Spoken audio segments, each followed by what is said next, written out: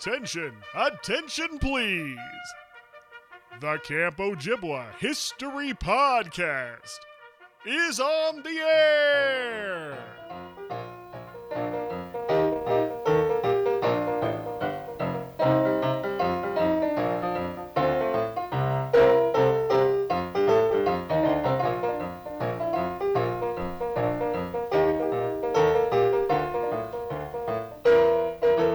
Hello and welcome to the Camp Ojibwa History Podcast. My name is Christopher Thomason. I am your host for this and many, many more trips down memory lane. The Camp Ojibwa History Podcast is a podcast dedicated to collecting the stories, the history, the memories of Camp Ojibwa for Boys in Eagle River, Wisconsin, founded 1928. This week's guest on the podcast, Dicky Paull. Dicky Paull, special post-camp episode of the podcast, talking all about post-camp with Dicky Paull. Before we get to that, first and foremost, my apologies. No episode last week. End of camp combined with me being very sick, unfortunately, and not only not having a voice, but not being able to get out of bed for a few days at all. So my apologies for that. I will be making it up to you this week with an extra episode midweek. So stay tuned for that surprise. But yes, thank you for sticking with us.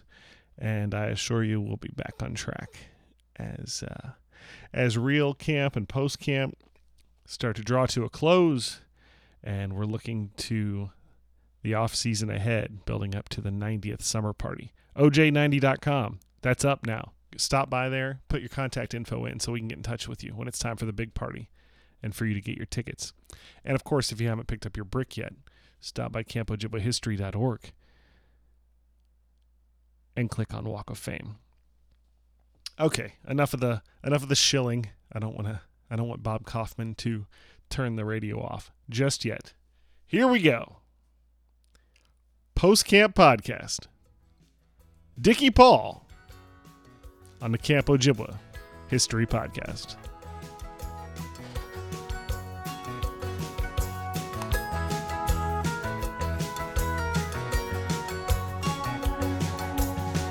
Must be getting early. Clocks are running late.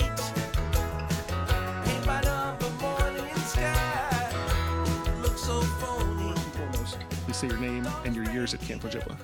Yeah, I didn't count it actually. Or like what year did you start? Yeah, so Something like okay. Hi, I'm Dicky Paull, Richard, also known as Dicky Paull, and I started post camp in 1998 with my wife, Nice. Robin.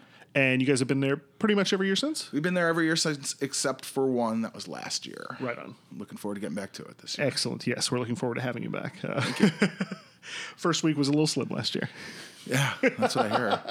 So it'll be nice to... I think the dates are kind of kicking us in the butt right now, too. It's just timing-wise with school and things like that. Exactly. So what brought you to post-camp? Good question, Chris. So, my wife and I got married on August 9th in 1997, and I had all sorts of friends who were going to post camp, and they were on our guest list for our wedding, and it just so happened that camp started a couple of days post camp started a couple of days before our wedding, but they hung out and stayed for our wedding, and when about 10:30 on the night of our wedding, all of our post-camp friends said, "Okay, gotta go. Gotta get in the car, gotta get up north." That's awesome. And so I'm like, "What? You're going to, and we sort of knew that we already knew that they were going to post-camp, and we already had sort of an idea of what post-camp was, because I went to camp in Elkhart Lake to a theater camp for 9 years when I was a kid, and I had heard of Camp Ojibwa from all the kids that I went to junior high with and high school with, and when we got older and I knew some of my other friends who also weren't campers at Ojibwa, like me, when they started going to post camp, and we had a post camp at my theater camp as well too. So I knew what it was. I knew what it was all about, and it sounded like a great time. Sure. And when those guys left our wedding, my wife and I talked to each other and we said, let's see if we can get up there next year. And so we did. We spent our first wedding anniversary up there. Nice. And we've stayed ever since. Very nice. What was it that appealed so much that you're like, okay, I'm in. I brought you back. Well, I've always been a camper. And,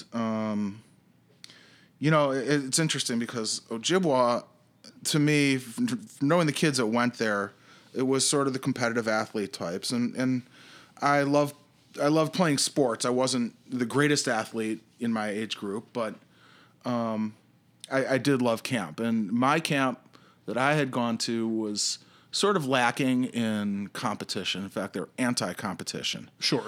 And so I was always jealous of what I would hear about what Ojibwa was to the campers, the hardcore campers that were there at my age. And I would hear stories about, the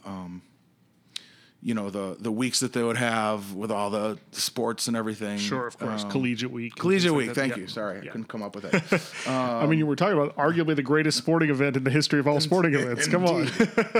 Indeed. And just the mere fact that every day they were playing softball or baseball or football or hockey or water skiing and all that stuff. And we had plenty of sports at my camp, but like I said, it wasn't structured enough for me. And I felt like it sort of left a void. So Ojibwa always sort of had a mystique to me, even though I had never set foot in the place and always wondered what it was like. And then going up to the post camp, I sort of calmed down in my older years, but there was still sort of a part of me that liked the idea of competition and being able to get involved. So when I first started coming up with my wife, there was the tennis tournament. Sure. There were spontaneous softball games, and those were more kind of like what I was used to with, just for fun and very good sportsmanship. I was real surprised how not sort of non-competitive it was. Again, it was post-camp. I know it's different during the camp season, but the balance of post-camp between like the leisure and the joy of just sitting in the sun and hanging out on the beach and being with friends and family and the whole balance just really appealed to me. Yeah. So a lot of the people that were there were already your friends. You were saying they were already friends who were at your wedding or whatever, and I assume that has continued. Those are some of the families that have kept on. True, and a lot of the families that we've met up there now. We've always gone for the first week of post camp. And 2-3 of the cabins are very close friends that we've always been friends with. But since then, we've met and reconnected with some other friends from college, and then just really connected with some of the people that were up there, people that we maybe knew just a little bit. I don't know. Should I name names? Sure. Why not? The only danger in naming names is forgetting someone, but they'll forgive you. That's true. Well, obviously, so we were very close with Mike and Wendy Esger. Their family was up there at the time when we started coming up there. They were there with both sets of their parents, Marv and Barbara Glick and Jerry and Harley Esger. And we ended up sharing a cabin with the Schifrins, Brian and Katie and Orrin and Bonnie. And they started adding kids nonstop. And so the cabin one kept growing, the Paulls and the Schifrins but then we also went to school with some of the other guys. I went to college at U of I with some of the guys in cabin too, Steve Rosen, Mark Roth, and Billy Schwartz. And at the time, Al Singer was coming up, and I was friends with Joe Losoff from being around the shore. Sure.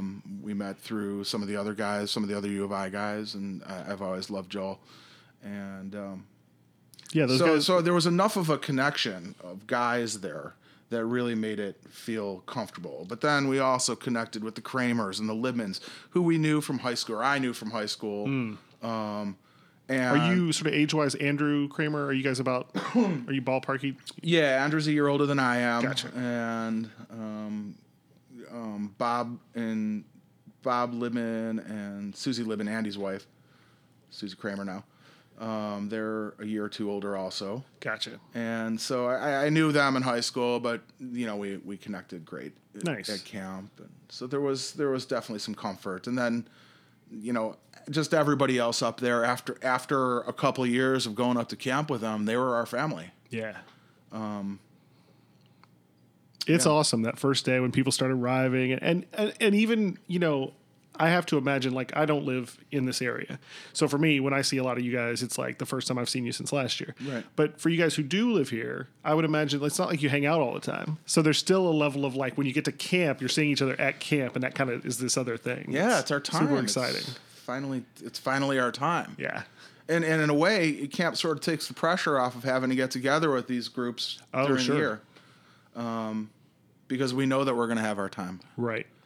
And so, so when we find out someone's can't make it up for one of the years, or the devastating when we realized we couldn't go because we had a daughter who was starting school too early. Mm-hmm. That's when, that's a bummer when that happens. Yeah, for sure. Now, I've heard a rumor. I would not put any truth to this, but I've heard a rumor that there's a certain award that's been going around the past couple of years for people who didn't make it up. So I don't know. I wouldn't want to receive that award. Yes, we were the gleeful recipients of that award. God, the video of everyone's assholes. It's great. Did you see that video? Yeah. Well, as far as I know, there was only 1 or 2 video editors at camp this year, so I might have seen a little bit of it. Nice work, Chris. Yeah, that was great. That was good stuff. That's tremendous. So for the listening audience who has never been to post camp, let's paint them a little picture. What does a post camp day look like, or what is the post camp journey? What are the kinds of things people do? Let's say first, what are the sort of structured things that people do at camp? Well, I would say the main structure is reveille. When Denny gets to wake everyone up, and I've actually downloaded that to my phone now, and that's now my daily alarm. Very nice. And that's such a wonderful thing. And then the meal times are basically the main structure. I mean, you got to get to breakfast at a certain time, or you're not going to eat breakfast. But because it's post camp and it's not camp. We can keep some food in our cabin, so if we want to sleep in, we could sleep in. It's camp, but it's all the joy and the freedom that you don't get at camp because there's nobody telling you really what to do. Right. It's like a choose your own. Exactly. So you can pick to do it or not to do it, and no one cares. That's fine. Yeah. And then as far as so you have your meals, you got your breakfast, lunch, dinner, 4th meal, which is being at camp all summer and then suddenly having a 4th meal every night. Yeah. Yes. Great. It occurred to me after about 10 years of that 4th meal that I was coming home from summer, like 10 pounds heavier. It's added up over the years. Yeah. But I'm in a way, I'm kind of I'm part of the movement that thinks we should do away with the 4th meals. Whoa. Yes, I know. It's an unpopular opinion. You heard it here first, folks. People, the hashtag no more 4th meal. one of the biggest eaters and biggest offenders, because it's just I don't have that kind of control. I gotta eat if there's a meal in front of me. I gotta eat it. And it's not like there's anything healthy at 4th meal. Yeah, well, there is, but there's like 6 grapes in the corner, exactly. And then there's what were those deep fried sandwiches he did last year? Oh, forget about it. Yeah, you're right. Yeah. Yeah, and then like at some point, this may be a negative, but and feel free to edit this out if necessary. When we first came to camp, it was just me and my wife, and some of the families had a kid or a kid and small kids. It got to a certain age where the kids were lined up for the 4th meal. A half hour before the meal started, they were waiting outside. And, it's like, they don't need the 4th meal anyway. Just like I don't. So you're kidding? That's when the parents are not paying attention and they can eat 6 pieces of cheesecake. Exactly. Yeah, but hey, that's, it's a tradition, and, who am I to of all the traditions, the food traditions are, of course. Yeah. We love to eat. That's a big piece of what post camp is. I mean, we always, when people ask us like define it, land cruise is the first word we always say. Like it's a cruise that doesn't leave the shore, but it's that kind of eating level for sure. But we also have some events that happen in the evenings, some structured events, Yes. some classics that, and as far as I know, except for the disco dance, the relatively new disco dance, that every other event basically goes back to the 50s at least. Okay. Yeah. I mean, I think bingo. So there's bingo, and bingo has it's Hazarai bingo. Hazarai bingo. I think that bingo once upon a time was a little more elegant. Yes, I would it wasn't imagine. just take all the toys. Yeah, the evening activities, I think, are what separate it from being a camp experience versus a cruise. Yeah. Camp is more, of course, than just waking up and eating and then screwing around doing whatever you want to do every day. There's of course the daily activities like playing tennis and going to the waterfront and archery and taking walks and stuff like that, which is amazing. But what really makes it camp is the traditional, historical, thoughtful events that take place that make us, that have always made me and my family feel very involved with the camp. Yeah. It's really made the connection with the camp, and it's incredible because I've mentioned that I went to another camp growing up, but I realize now that I've been going to post camp at Ojibwa more than twice the length of time that I went to camp, and I feel so much more connection to Ojibwa than any other place outside of our home. And so, the campfires, the big bonfires, and when Denny gives a speech, and the first night when we get together and the families introduce themselves, and after 18 years of doing it, it's turned into kind of a joking session. It was a little stiff and formal when I first came. Oh, sure.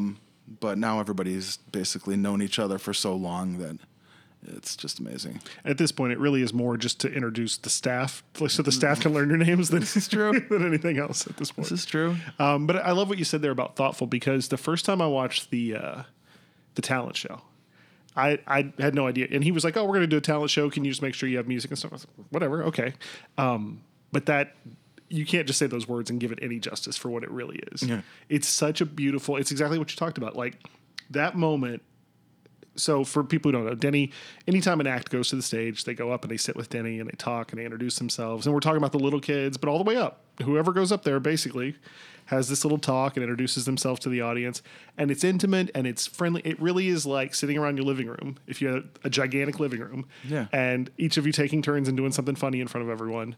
And everyone loves each other and everyone loves how great that other kid is doing, and they're filming it. And it's really, really something. And then the family numbers, too. Oh, well, sure. Let me not ignore that while the kids are doing a great job, then comes the powerhouses.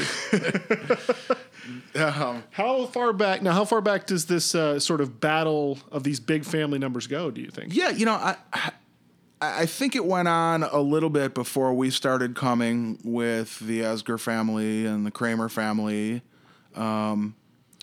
That was one of the things that also very much attracted us to come there, because I talk about a void of competition when I was young, and this is a good kind of playful competition that plays right into my wheelhouse. And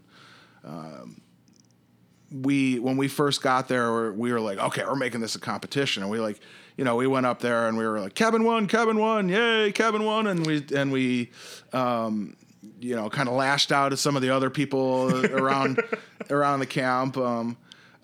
We had some framework to deal with to begin with, because like I said, the Asgers had been doing it for years. But I think that was something that Robin and I were really able to help contribute to, because Robin is a brilliant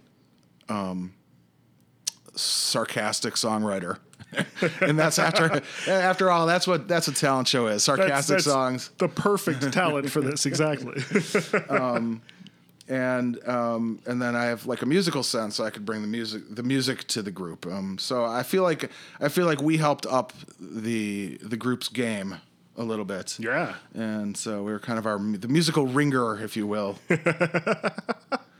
No, it's fantastic. It is something to see. Last year was a little... And just one, going back to the kids performing, it was an opportunity once we started having kids, and once, God, I think my daughter was 4 or 5 years, my oldest daughter was 4 or 5 years old, and we started joining in with the other families who'd father-son numbers, and that really became a very, very special thing for us. And it was great over the years, finding a song and working it up, and sometimes it was stressful, but other times it was just by the end of the performance, it was just a beautiful, beautiful feeling of being able to work a project with your kid. And how often do we get to do that in our regular daily lives? Yeah, absolutely.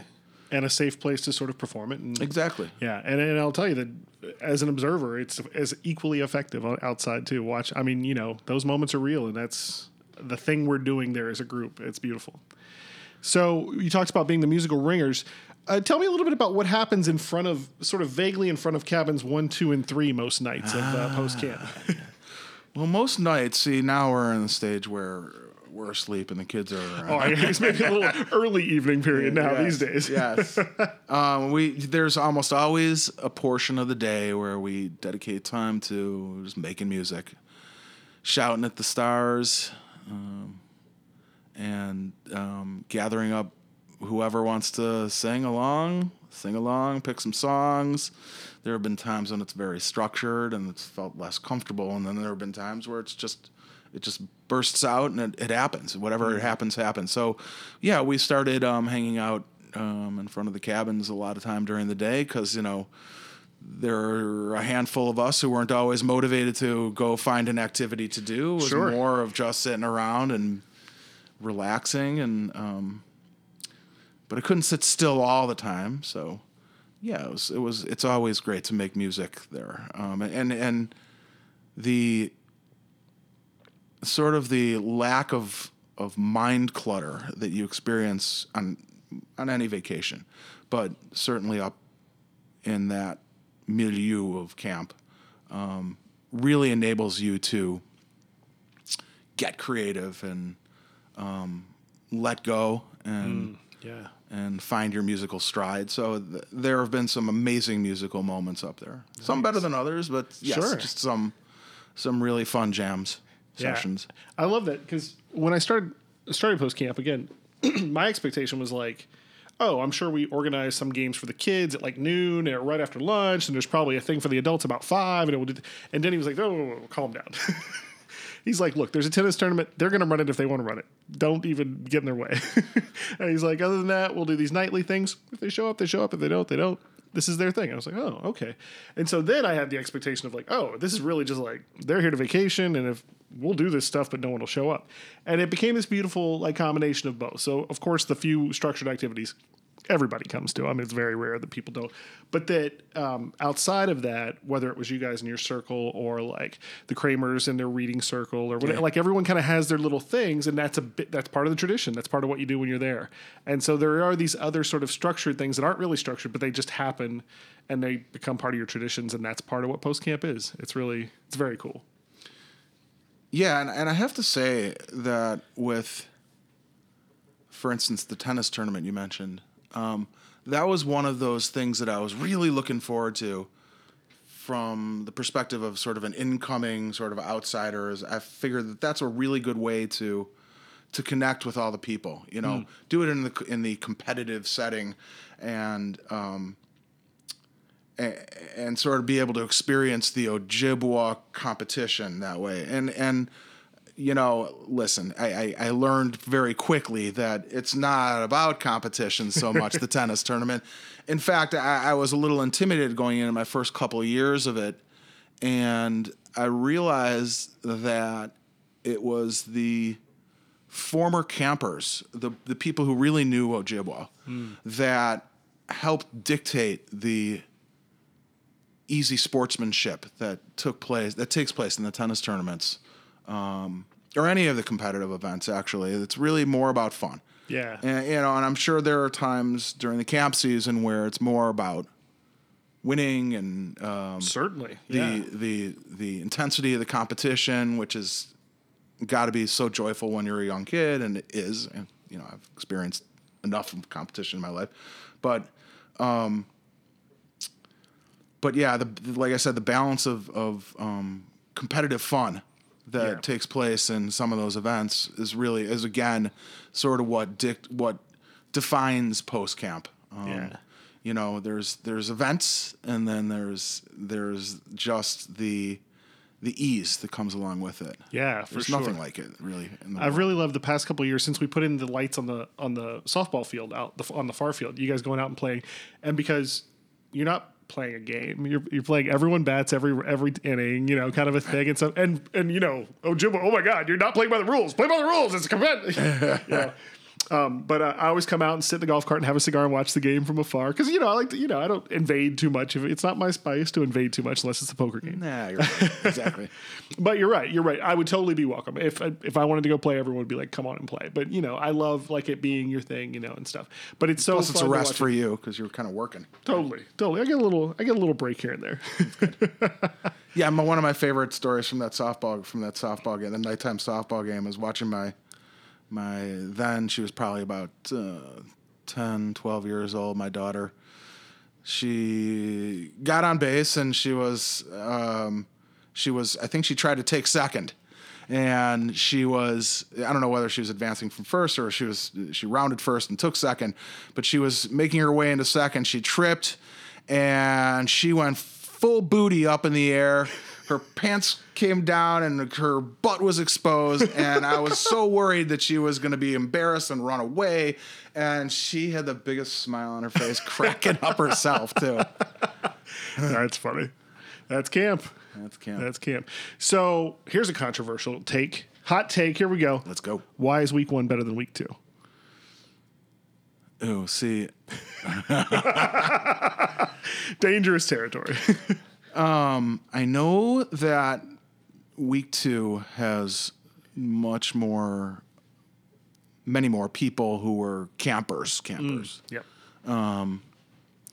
Certainly the ones who were my contemporaries. I know that some of the elders in week 1 were campers way back when and have been going to post camp now forever.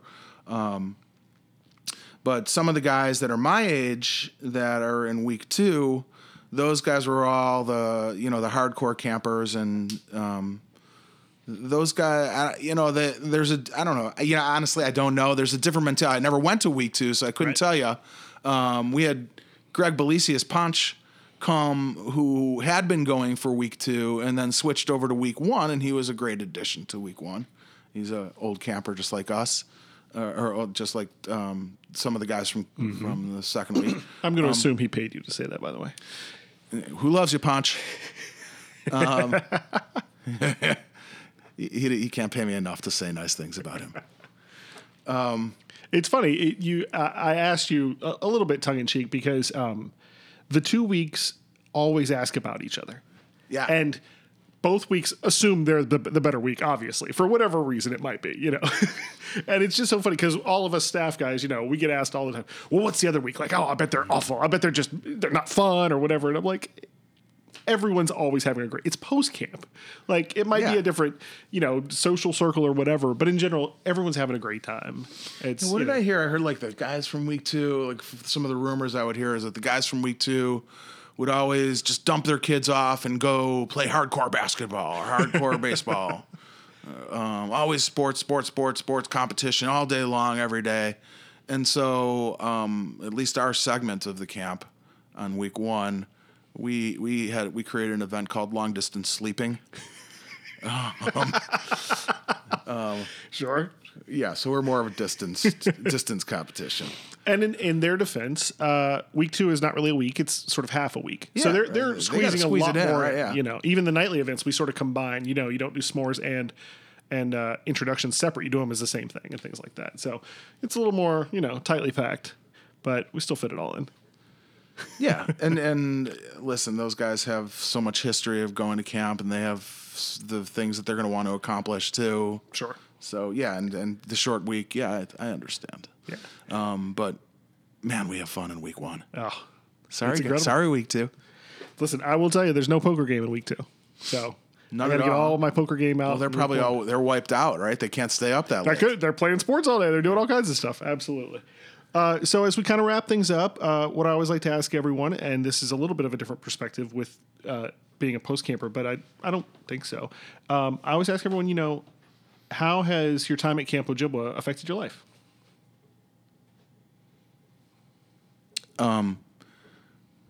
Well, for one thing, it's enabled my wife and I, and my wife and myself and my kids to be able to have vacations. I mean, we're not big travelers. We get to be together all the time at home. We do spend a lot of time together as a family, but being away together, there's nothing like that. There's nothing like vacation time to soothe the family soul. And Ojibwa is just the tonic. And so, in a way, it's helped us keep perfectly sane. I shouldn't say perfectly sane. It's a way for us to not go out of our minds. Yeah. And I've heard the phrase Control Alt Delete. I've heard the phrase to cleanse what ails us. Yeah. It's really just helped us be steady, and it's given us a sense of belonging. It's given us a sense of identity.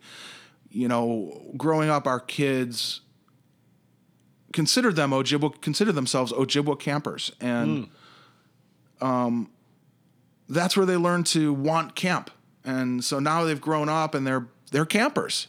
They want to be away at their camp, and it's a totally different experience for them to go to camp without their parents. But they still love that extra couple of days at the end of the camp season to be able to go to camp with their parents. Yeah. That's super cool.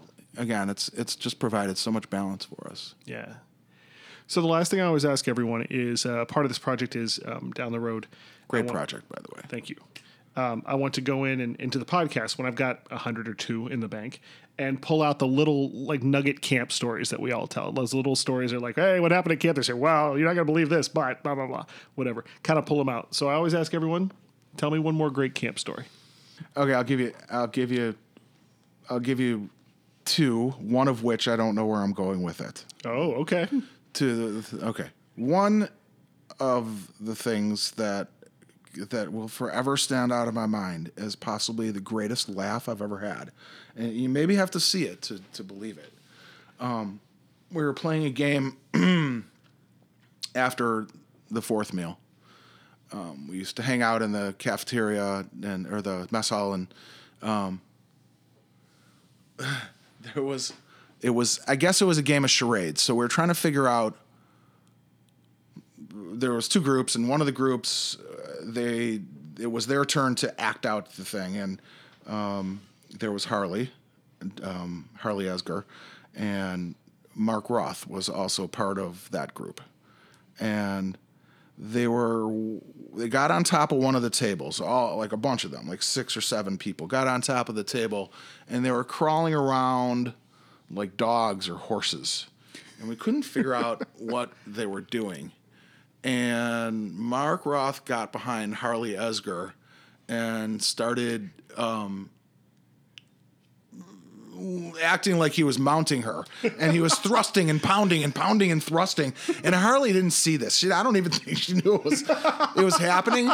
But, from our vantage point, it was probably the greatest sight gag in all of creation. You got to know Harley, you got to know Mark. Mark was so exaggerated in his movement, and it was so freaky seeing it happen. But it was, we just lost it, and we were laughing for days about that. It's a visual image that stands out, and then I'm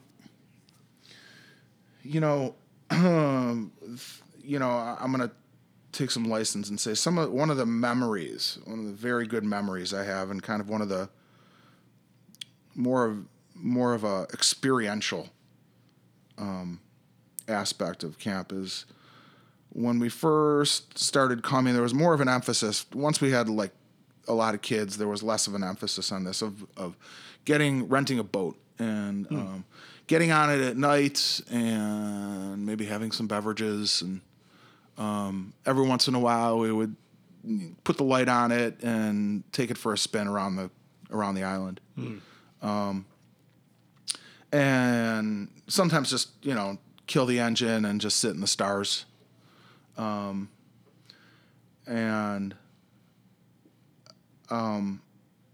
was one night where I guess we were kind of getting pretty crazy and playing some music, and I think we were dancing and playing on the boat, and I guess we I don't know where I'm going. Like I said, I don't know where I'm going with this story. Sure.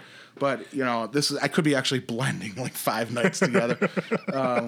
But there was, we were seeing things. We weren't sure if we were seeing other boats coming in. We got paranoid that there were cop boats. I don't know where I'm going with the story, but let's go back to just being in the stars, in a boat, in the water. That was our post-camp Ojibwa night experience. Stepping a little bit away from the camp. It wasn't the so-called camp experience, but that was our post-camp highlights, is being able to be out in the open, see these beautiful stars, and be with our friends. Yeah. Just have some quiet. Yeah, for sure. And so that was a huge part of what our first couple of years were there. Couldn't wait to get back out on the water in the night. Yeah, that post-camp sky, man. I mean, I'm there all summer, Nothing and like there's nothing. When August hits, the sky becomes the sky. It's just, I don't know. Not so line much up in right. June? Not so much in June. I don't know if it's that it starts to get darker a little earlier, so you're getting by the time you get to 11 o'clock or whatever, it's a better sky. Whether you're seeing, it feels like there's more stars. I don't think that's scientifically possible, but whatever it is. And last year, briefly, at way north, I saw a little bit of Northern Lights. I've been waiting forever. And what's his name? Rob? Yes, thank you. Big Rob? When I'm doing this, there's only a couple guys that get right. For the record, Chris was raising his arms above his head in awe. Yes, always in awe of Rob. Well, Rob was like, I heard there's the Northern Lights. I was going to try to see them, and then they weren't there. So I was like, Rob, I don't care what time it is. If they're ever out, you come wake me up. Yeah. I don't care how drunk I am. Like, drag me out. Make sure I see them. I've been waiting 17 years.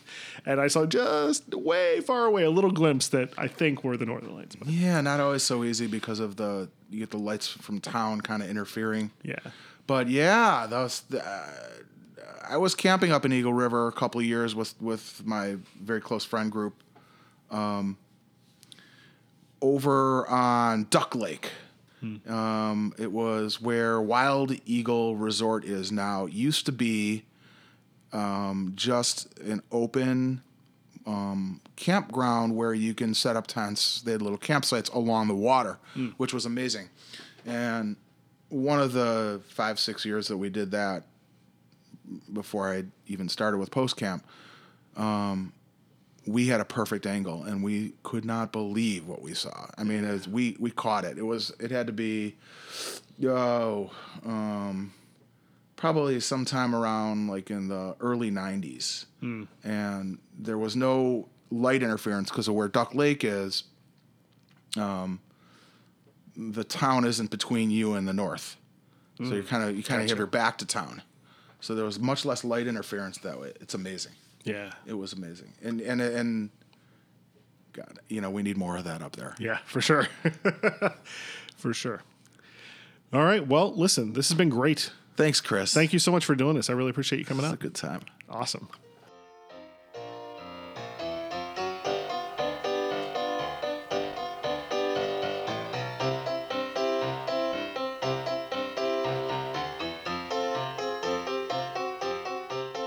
Okay, that is it. Another one in the books. This one, all post-camp centric with Dicky Paull. Fun episode, especially being right here in the throes of post-camp as we speak. Week 1 is just now drawing to a close. I say that it's Sunday, but a big portion of the first week post-campers left today. And Thursday, the second weekers show up. So we're right in the heart of it. If you want to get in touch with the podcast, as always, you know how. Drop me an email, Christopher@campojibwahistory.org. campojibwahistory.org, or just swing by the website and check out what's going on over there. As I promised, there will be a special bonus episode this week, probably Thursday, so keep your eyes and ears peeled for that. I am hoping that I can finally put this sickness in the back seat and move forward. I have been sick for the past 3 weeks in various increments of terrible, so hopefully I can get healthy and get outside and have a cigar.